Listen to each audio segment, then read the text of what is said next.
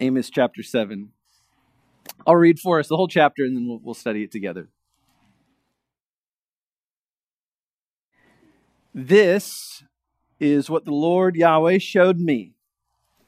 Behold, he was forming locusts when the latter growth was just beginning to sprout. And behold, it was the latter growth after the king's mowings. When they had finished eating the grass of the land, I said, O Lord God, please forgive. How can Jacob stand? He is so small. And the Lord relented concerning this. It shall not be, said the Lord. And this is what the Lord God showed me. Behold, the Lord God was calling for a judgment by fire, and it devoured the great deep and was eating up the land. Then I said, O Lord God, please cease. How can Jacob stand? He is so small. And the Lord relented concerning this. This also shall not be, said the Lord God. This is what he showed me. Behold, the Lord was standing beside a wall built with a plumb line in his hand. And the Lord said to me, Amos, what do you see? And I said, a plumb line. Then the Lord said, Behold, I am setting a plumb line in the midst of my people Israel. I will never again pass by them. The high places of Isaac shall be made desolate, and the sanctuaries of Israel shall be laid waste. And I will rise against the house of Jeroboam with the sword. Then Amaziah, the priest of Bethel, sent to Jeroboam, the king of Israel, saying, Amos has conspired against you in the midst of the house of Israel. The land is not able to bear all his words. For thus Amos has said, Jeroboam shall die by the sword, and Israel must go into exile, away from his land. And Amaziah said to Amos, O seer, go, flee away to the land of Judah, and eat bread there, and prophesy there. But never again prophesy at Bethel, for it is the king's sanctuary, and it is a temple of the kingdom. Then Amos answered and said to Amaziah, I was no prophet, nor a prophet's son, but I was a herdsman and a dresser of sycamore figs. But the Lord took me from following the flock, and the Lord said to me, Go prophesy to my people Israel. Now therefore, hear the word of the Lord. You said, don't prophesy against Israel and don't preach against the house of Isaac. Therefore, thus says the Lord, your wife shall be a prostitute in the city, and your sons and your daughters shall fall by the sword, and your land shall be divided up with a measuring line. You yourself shall die in an unclean land, and Israel shall surely go into exile away from its land. So reads the word of the living God.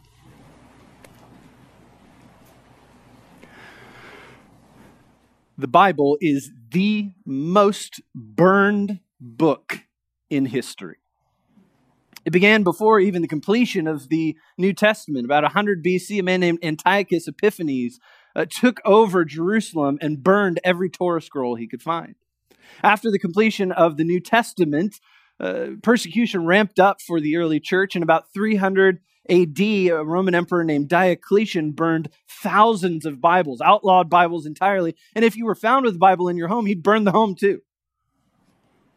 The Council of Tarragona, this is a church council in 1234 AD, quote, no one may possess the books of the Old and New Testaments, and if anyone possesses them, he must turn them over to the local bishop within 8 days so that they may be burned. The Roman Catholic Church, particularly in the Middle Ages, is one of the most violent opponents of the Word of God, burning the scriptures regularly when it was translated into the vernacular for people to be able to read it. William Tyndale, who translated the Bible into English, was burned at the stake, strangled, and blown up with gunpowder. November 9th, 1938, Nazi soldiers torched 1,400 synagogues and threw countless Torah scrolls into the flames. Just a couple years ago, there was a guy at a bonfire in Tennessee who had a Bible, held it up, shouted, "Hail Satan," and threw it into the flames. This isn't an ancient problem.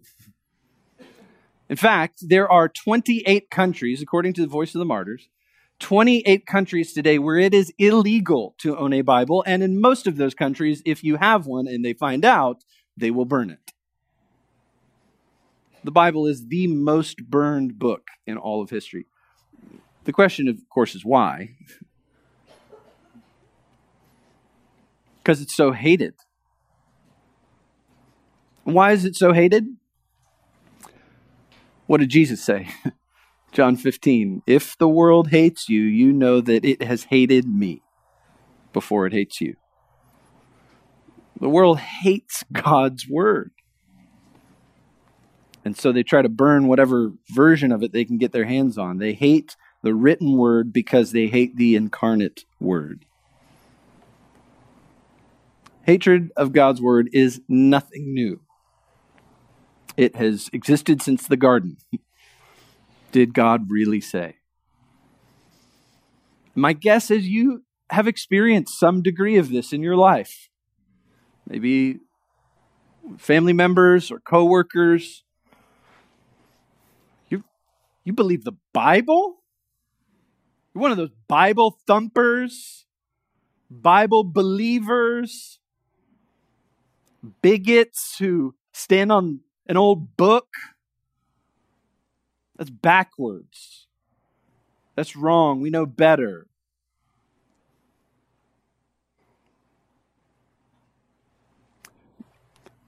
If that's been your experience, and I suppose that it has for many, do you feel burned out by that?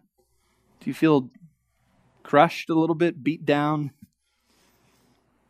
Like you keep sharing the gospel with people at work and they just keep rejecting it. You keep telling your family members and your friends, hey, I want you to come to church with me. They just, no thanks. You can have your thing. I'll do mine. What do you do when you encounter that kind of opposition to the Word of God in your life? I think that's one of the reasons that this chapter is in our Bibles. Because Amos also knew what it was like to encounter hatred of God's Word. Amos, the Tekoan shepherd turned prophet, also experienced opposition because of his heralding of the Word of God. And his response, I think, is a model for us today when we encounter the same. Now, to be able to understand what's going on here, we need to back up, get some background on Amos. My guess is it's not where you were doing your devotions yesterday. So Amos is writing in 760 BC. This is during the divided kingdom era. There's 2 kingdoms. 10 tribes go into the north. They form Israel. 2 tribes in the south. That's Judah. Israel, really bad, worshiping idols all the time. Judah, mostly bad, but sometimes good. And Amos is from the south. He's from a place called Tekoa. It's just south of Bethlehem. And he's been commanded by God to cross the border from the southern into the northern kingdom to Bethel, which is like right on the border. It's like a border town. And to go into that town and to start preaching against the northern kingdom. So like think Civil War, guy from the south going to the north saying, y'all are bad. That's what's going on here. He's preaching judgment against the rampant iniquity of Israel. Israel, the northern kingdom that he's preaching against, is under the leadership of Jeroboam II. And they had been plunged in this time into just new depths of depravity. Amos catalogs it at various points: gross immorality, wanton idolatry, vain worship, injustice. It says in chapter 5, verse 10, that they hate the word of God. They hate the prophecies of God. But what's so fascinating about this particular moment in Israel's history is that at the same time, things are going really well for them. In fact, if you read 2 Kings 14, what you find out is that in this very same time, there was a prophet named Jonah, yes, that Jonah, who showed up and started preaching prosperity from God to the people. He said, your borders are going to expand. There's all these geopolitical things going on, and they were able to conquer more lands and get a lot more money. So what's happening is they're worshiping more idols, and their lives are getting better. So they think this is working out really well. And then along comes this wool-wearing, fig-chewing, angry-looking prophet, crossing the border, and he says, God's going to judge you for that. In order to understand how God's word is received, we'll jump right into the action. First part of this is God's word revealed. God's word revealed in verses 1 to 9. Amos writes, "This is what the Lord God showed me." He's going to delineate 3 visions that he saw and then apparently explained in kind of a public sermon. You can imagine he's standing in the town square in Bethel. Maybe there's a golden calf standing right next to him. And he's preaching and telling them, this is what God showed me in a vision. There's 3 visions. Here's the first one. "Behold, he was forming locusts when the latter growth was just beginning to sprout. And behold, it was the latter growth after the king's mowings." So vision 1 is a judgment by locusts, which should not be surprising if you've read the book of Joel, or if you've read Deuteronomy 28. This is one of the covenant curses. God promised that if they disobeyed, if they gave into idolatry, he was going to eat up all their food with locusts. This latter growth language is just saying this is spring, it's after the harvest, everyone got all their food in, they are fat and happy. This is a prosperous time. And it's at that very moment in this vision that the locusts descend and they eat everything. Verse 2, "When they had finished eating the grass of the land, I said, O Lord God, please forgive." So Amos, who again, remember, he's from the south, he would have been by nationality a kind of enemy of the north. This preacher loves his enemies. He prays for them. That's not just a New Testament thing. That happened in the Old Testament too. He prayed for them. Oh God, please forgive. He's asking God to spare them. And then he says this, "How can Jacob stand?" Speaking of the northern kingdom. "He is so small." Oh, what a statement that is. Israel had never been bigger. From their own perspective, they were huge. And yet from heaven's point of view, they were so puny. You see what he's saying? Oh, that they knew how small they were. Don't you think it's the case that there's things in your life that come into your vision and they seem to just be so big that everything else is clouded out? It's like that's the only thing. What Amos is calling us to do here is to have a wider perspective. Indeed, a 10,000-foot view. And to see from God's perspective, even a big old powerful nation like Israel is pathetic. It's nothing. I remember flying out from DCA not that long ago, and as we were taking off, seeing it was kind of a sunny day, there were some clouds, and a cloud happened to pass by and just cast a shadow over the Capitol building and the White House. I thought, that's just God with his thumb. You don't realize how small you are, do you? You leaders of the free world, you powerful nation. Remember how Isaiah says it? Isaiah chapter 40. "The nations and the coastlands are to me like a drop in a bucket. They're like fine dust." He says, "All of the nations are to me as nothing." Tiny. Amos is saying, oh God, they don't get it. They don't understand how powerless they are before you. That's the heart of a shepherd, I think. He wants to protect the sheep. And so he prays, and God's response, it says, verse 3, "The Lord relented concerning this." Very same language that we just read in Jonah chapter 3. The Lord relented concerning this. It shall not be. God, who said through this vision, this judgment could come, responds to this intercession by Amos and says, okay, I won't destroy them that way. I'll have mercy. However, that's not where it ends. There's another vision. Vision number 2, verse 4, this is what the Lord God showed me. Behold, the Lord God was calling for a judgment by fire. And it devoured the great deep, and it was eating up the land. This is a worse judgment than the previous one. Because not only is it eating up all of the crops, now this is drying up the rivers. That's the language here. It's drying up the lakes. Everything is gone. This is like apocalyptic kind of language, like Revelation 8. And so he prays again. Then I said, O Lord God, please cease. How can Jacob stand? He's so small. Again, he's pleading for mercy, a stay of execution on this wicked nation that thinks it's in the right. And again, verse 6, the Lord relented concerning this. This also shall not be, said the Lord God. But then there's a third vision. And this one works a little different, because he doesn't show him a vision and then say, what do you see? And then he prays and responds. It doesn't work like that. Verse 7, this is what he showed me. Behold, the Lord was standing beside a wall built with a plumb line in his hand. Now, there's some debate in the text about what the word plumb line means, and there's lots of articles that have been written about it. Let me give you a short version. It means plumb line. Just the word for lead. And the way that it worked in the ancient Near East, it's kind of like how we would use a level. They have a string and a piece of lead at the bottom, and they would hold it up just to see if a wall, when they're building it, is straight up and down. That's how this would work.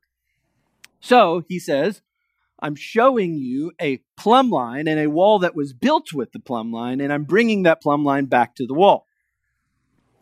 What's going on there? Well, the plumb line here is representing God's word, God's law. God built his people with his word, with his law. That's how the nation of Israel came about. At Mount Sinai, God delivered a law, and he said, this is the nation you're supposed to be. So Israel cannot go back to the builder, go to the contractor and say, you messed this thing up.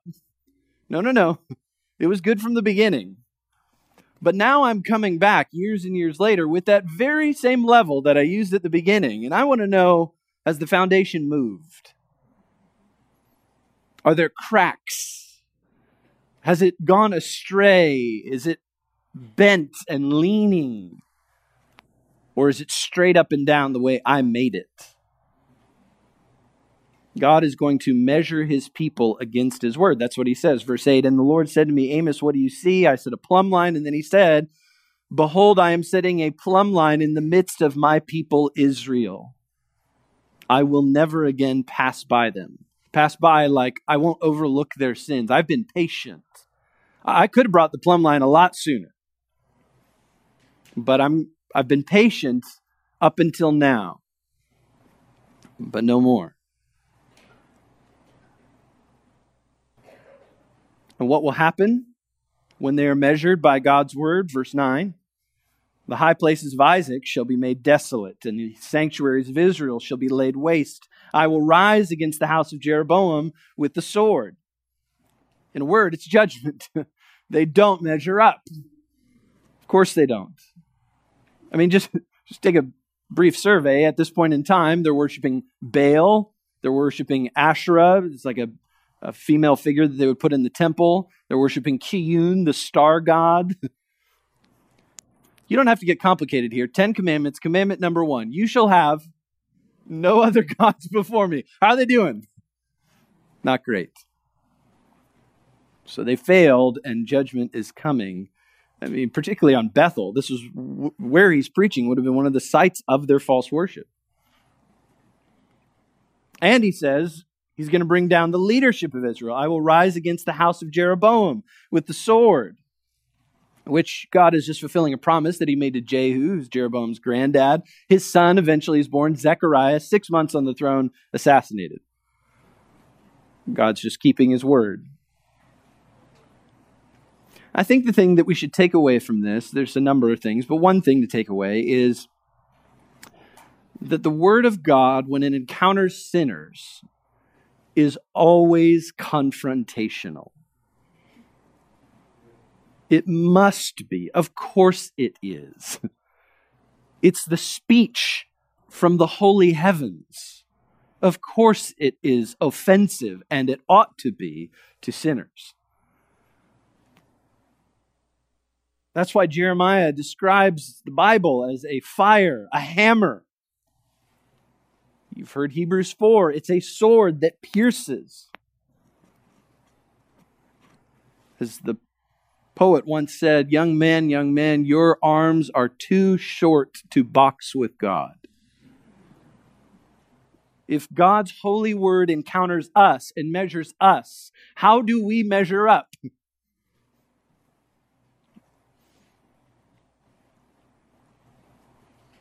It's been said that the problem with preachers today is that nobody wants to kill them. I understand that. God's word should confront us. It shouldn't leave us comfortable. And you then, as an ambassador of God's word, with this message, you should expect that when you preach it, it will be confrontational. I'm just so weary of Christians imagining that when they show up with a Bible in their hand and a smile on their face, that all their coworkers are just going to come pouring into the church.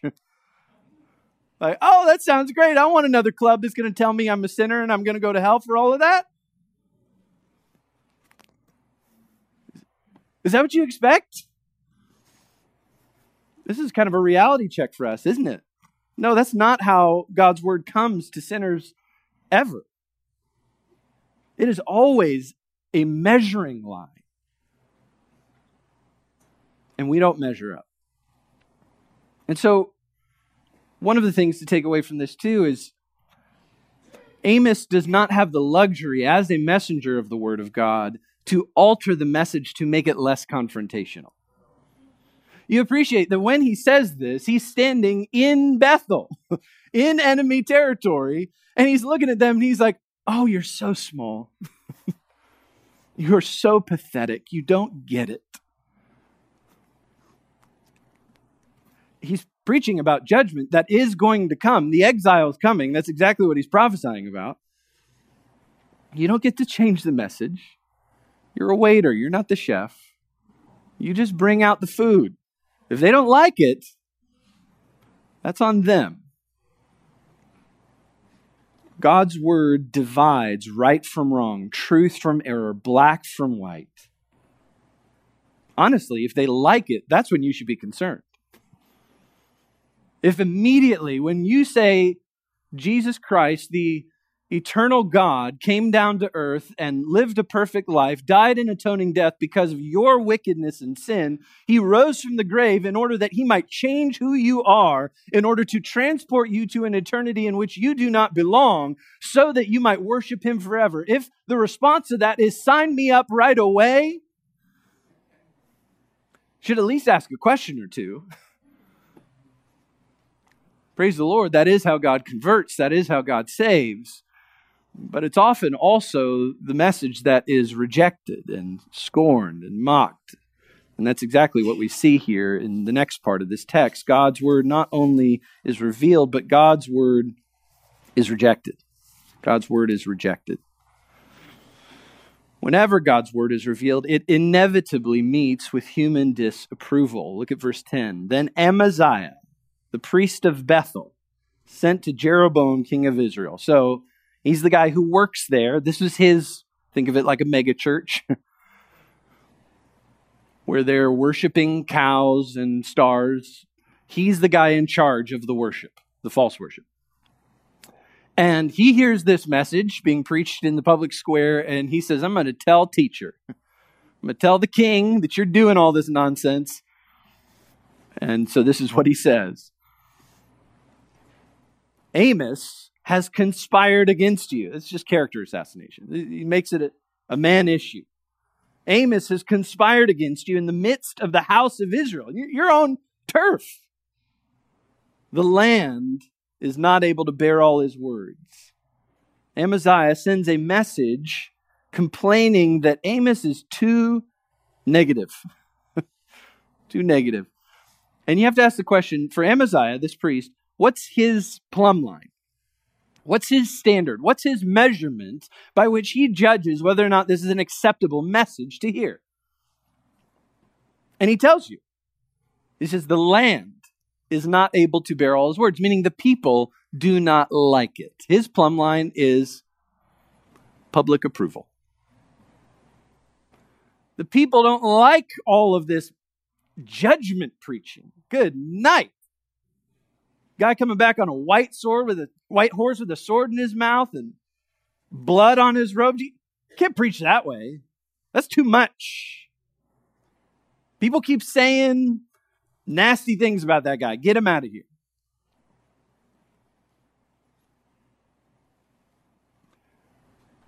He changed the standard from God's word to man's approval. He is saying Amos is a dangerous, violent revolutionary, and he has to be silenced. And then he repeats basically the prophecy, verse 11, Jeroboam shall die by the sword, and Israel must go into exile away from his land. That's more or less what he said. It's a little exaggerated, but basically true. And then verse 12, he turns to Amos, and he says to him, O seer, which is like a word for witch doctor. Hey, you witch doctor, get out of here. Flee away. Go to the land of Judah. Just go home. And he says, eat bread there. Prophesy there. Listen, why are you trying to prophesy in this place where nobody likes what you have to say? Just go say that where people will amen it. Go be comfortable over there. Go back to Judah. They love anti-Israel sermons.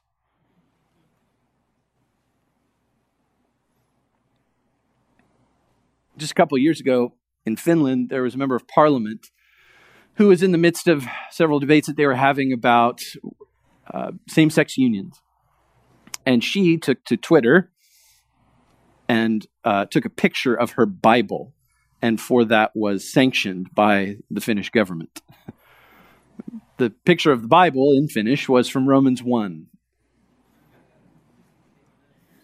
But I hope you appreciate all she did was just say, hey, here it is. This is what it says. And she almost lost her job for it.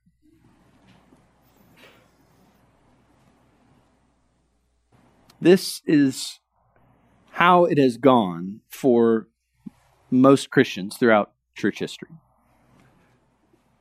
Amaziah here making it illegal now for him to preach the Bible, preach this prophecy in Israel. That's how most of Christians have experienced the world.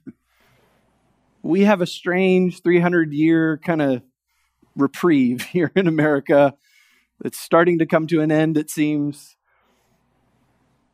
But most Christians throughout church history, and indeed across the world today, when they preach the word of God, they do not expect it to be received well. They understand that it will be rejected. There's a couple in Mexico right now, Mateo and Elena, who are planning a church in an area that's called the Circle of Silence.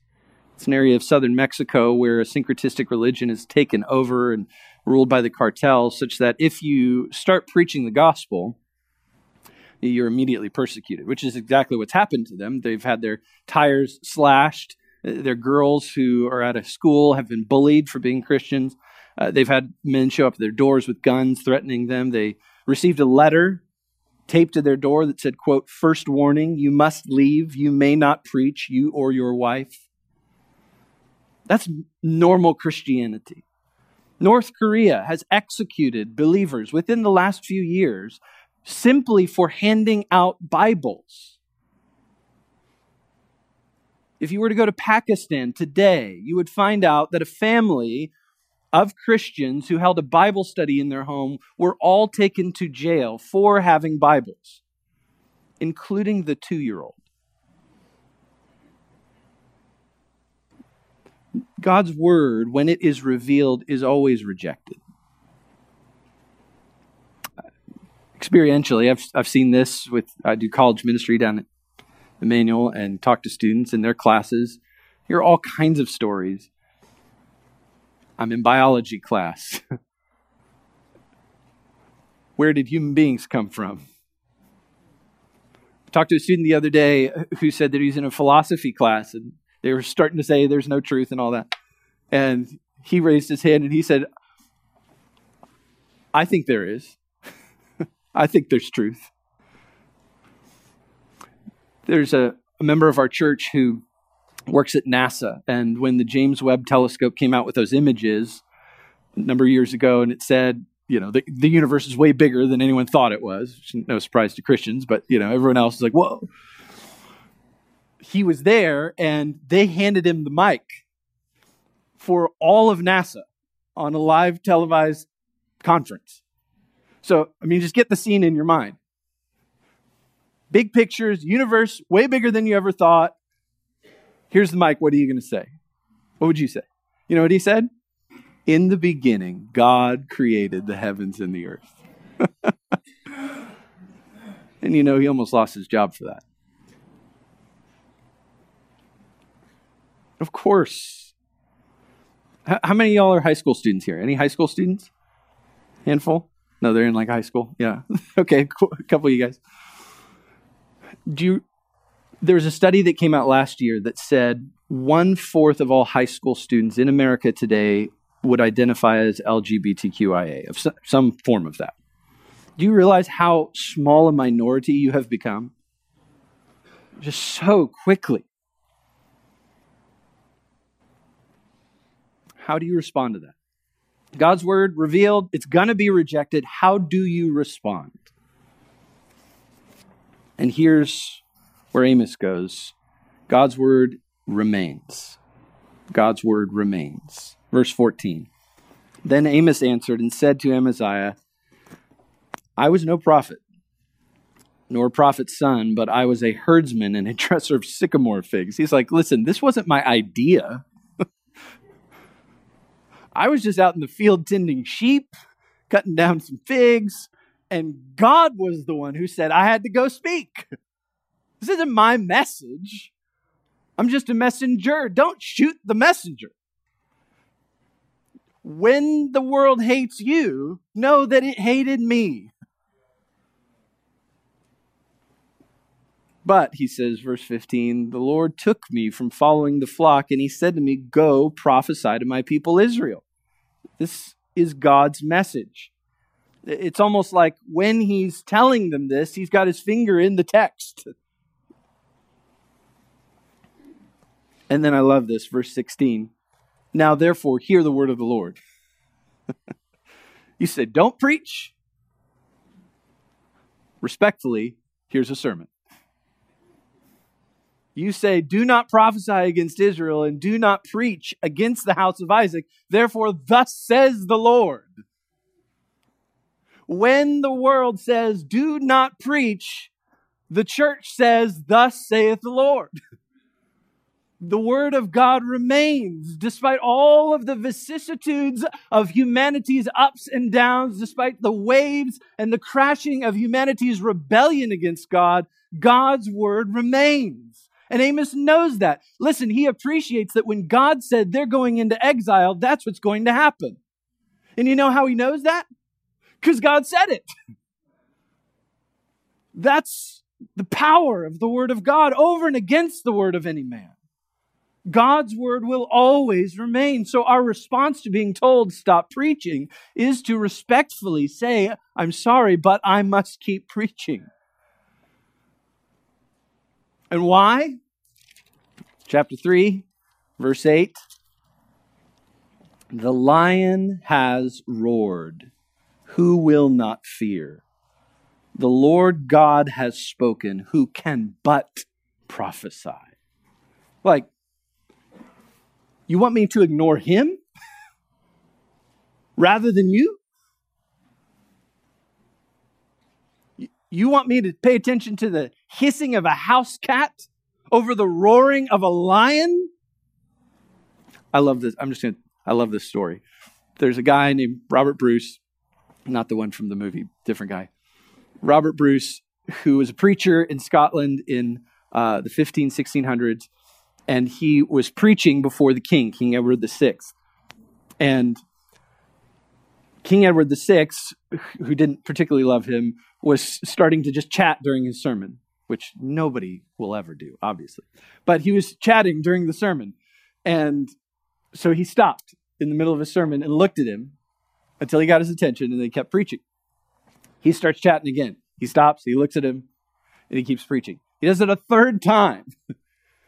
And he looks at him and he says, "The lion has roared, and it would do well for petty kings to pay attention."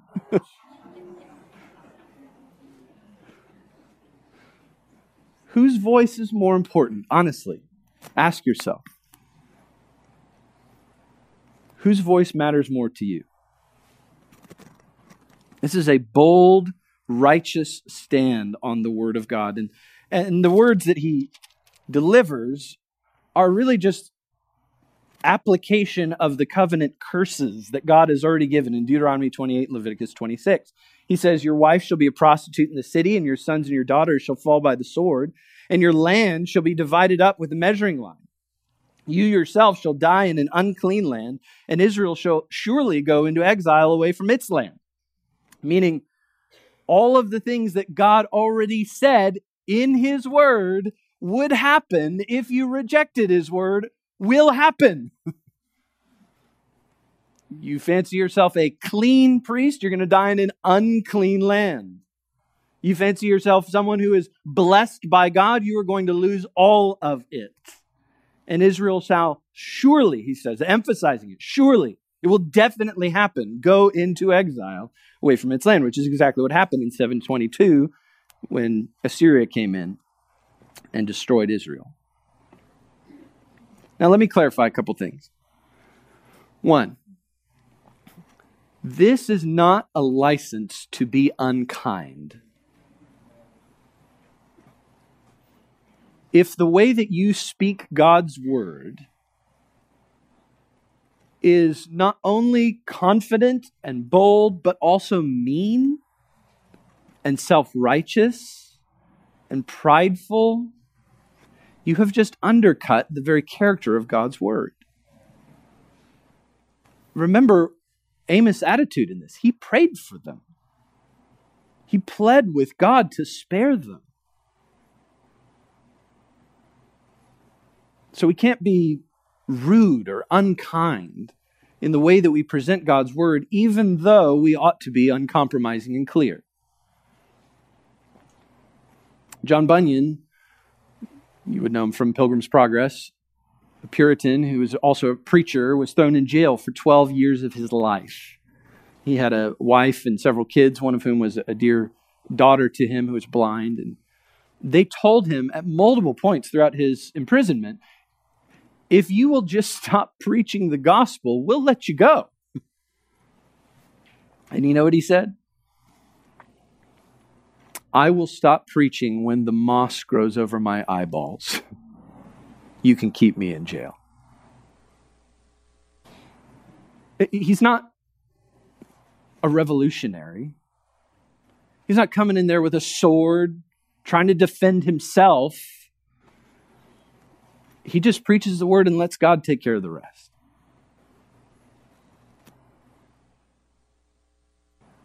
Amos, I think, is an example for us of what it looks like to boldly, confidently, and truthfully herald God's word for the sake of lost souls. So, brothers and sisters, when you are being bullied into silence by those around you who maybe know you very well and know the buttons to push, or maybe it's just classmates or coworkers, friends, when they just want to shut it down, your responsibility, according to the Word of God, is to respectfully say, whether it is right for me to obey man rather than God, you can decide that in your own eyes, but I cannot but speak. For God has commanded my mouth, and so it will. Where will you speak? Where must you bring the word? Appreciate that just a chapter later, chapter 8, verse 11, there's a day coming. Behold, the days are coming, declares the Lord God, when I will send a famine on the land, not a famine of bread, nor of thirst for water, but of hearing the words of the Lord. That is the most terrifying judgment anyone could ever face. That's worse than fire. That's worse than bugs. Not being able to hear God's voice. And friends, that day is coming on this land. On this whole earth, that day is coming. But now you have a time, you have a moment, a brief window in your life where God has put you into the lives of other people who one day will face that famine unless you open your mouth and speak. The Lord Jesus Christ is calling to himself all of his elect, all whom he has predestined from before the foundation of the earth. They're out there and they just need to hear the word, and you have been given it. So will you be silent or will you speak? There's a day coming when there's a famine. Let it not be today. Let it not be this week that you are silent. But may you speak and speak truth so that they may hear. And maybe God will relent in his mercy.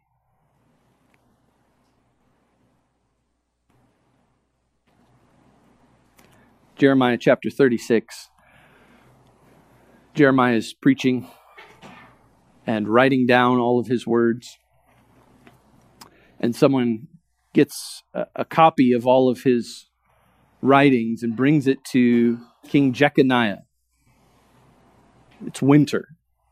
He's got a fire in front of him. He takes a little knife, starts carving up the words and tossing them in strips into the fire. This is what I think of you and your word, Jeremiah. You know what Jeremiah's response is? He goes back to his assistant. He says, rewrite it. And this time add some judgment for that king. And that's exactly what happens. And now we have Jeremiah, the longest book in the Bible.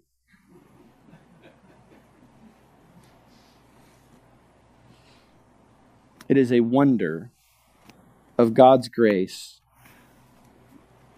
that the most burned book in all of human history is also the most heard book in all of human history.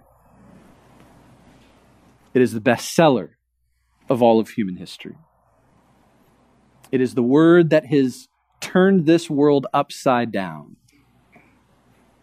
And it is the word that, for this brief moment, has been entrusted to you, friends, and to me. So what will you do with it? Will you speak? Or will you be silent? Know that if you speak, if you choose to open your mouth, and I pray that you do, here's the promise. All flesh is as grass. Beauty of the flower of the field. All flesh is as grass. Here today and gone tomorrow, but the word of the Lord will remain forever. Let's pray.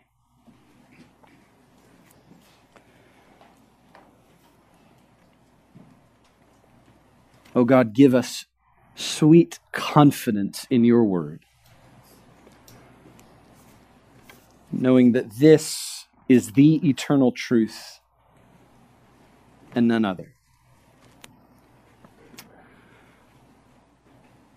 God, give us the boldness that we need this week to be ambassadors for the sake of Christ and the sake of lost souls. Give us gentle, gracious words to speak. Pry apart our quivering lips. Put steel in our backs. Strengthen our weak knees, that we might stand and speak, so that the lion may roar. Oh God, your word is precious beyond words. May we dedicate our lives to its study, its application, and its proclamation. And may we one day greet in heaven a receiving line of redeemed sinners who have found their way into the halls of eternity by means of our speech, of your word. May your gospel go forward with power. Protect your people and prosper your word, we pray in Jesus' name. Amen.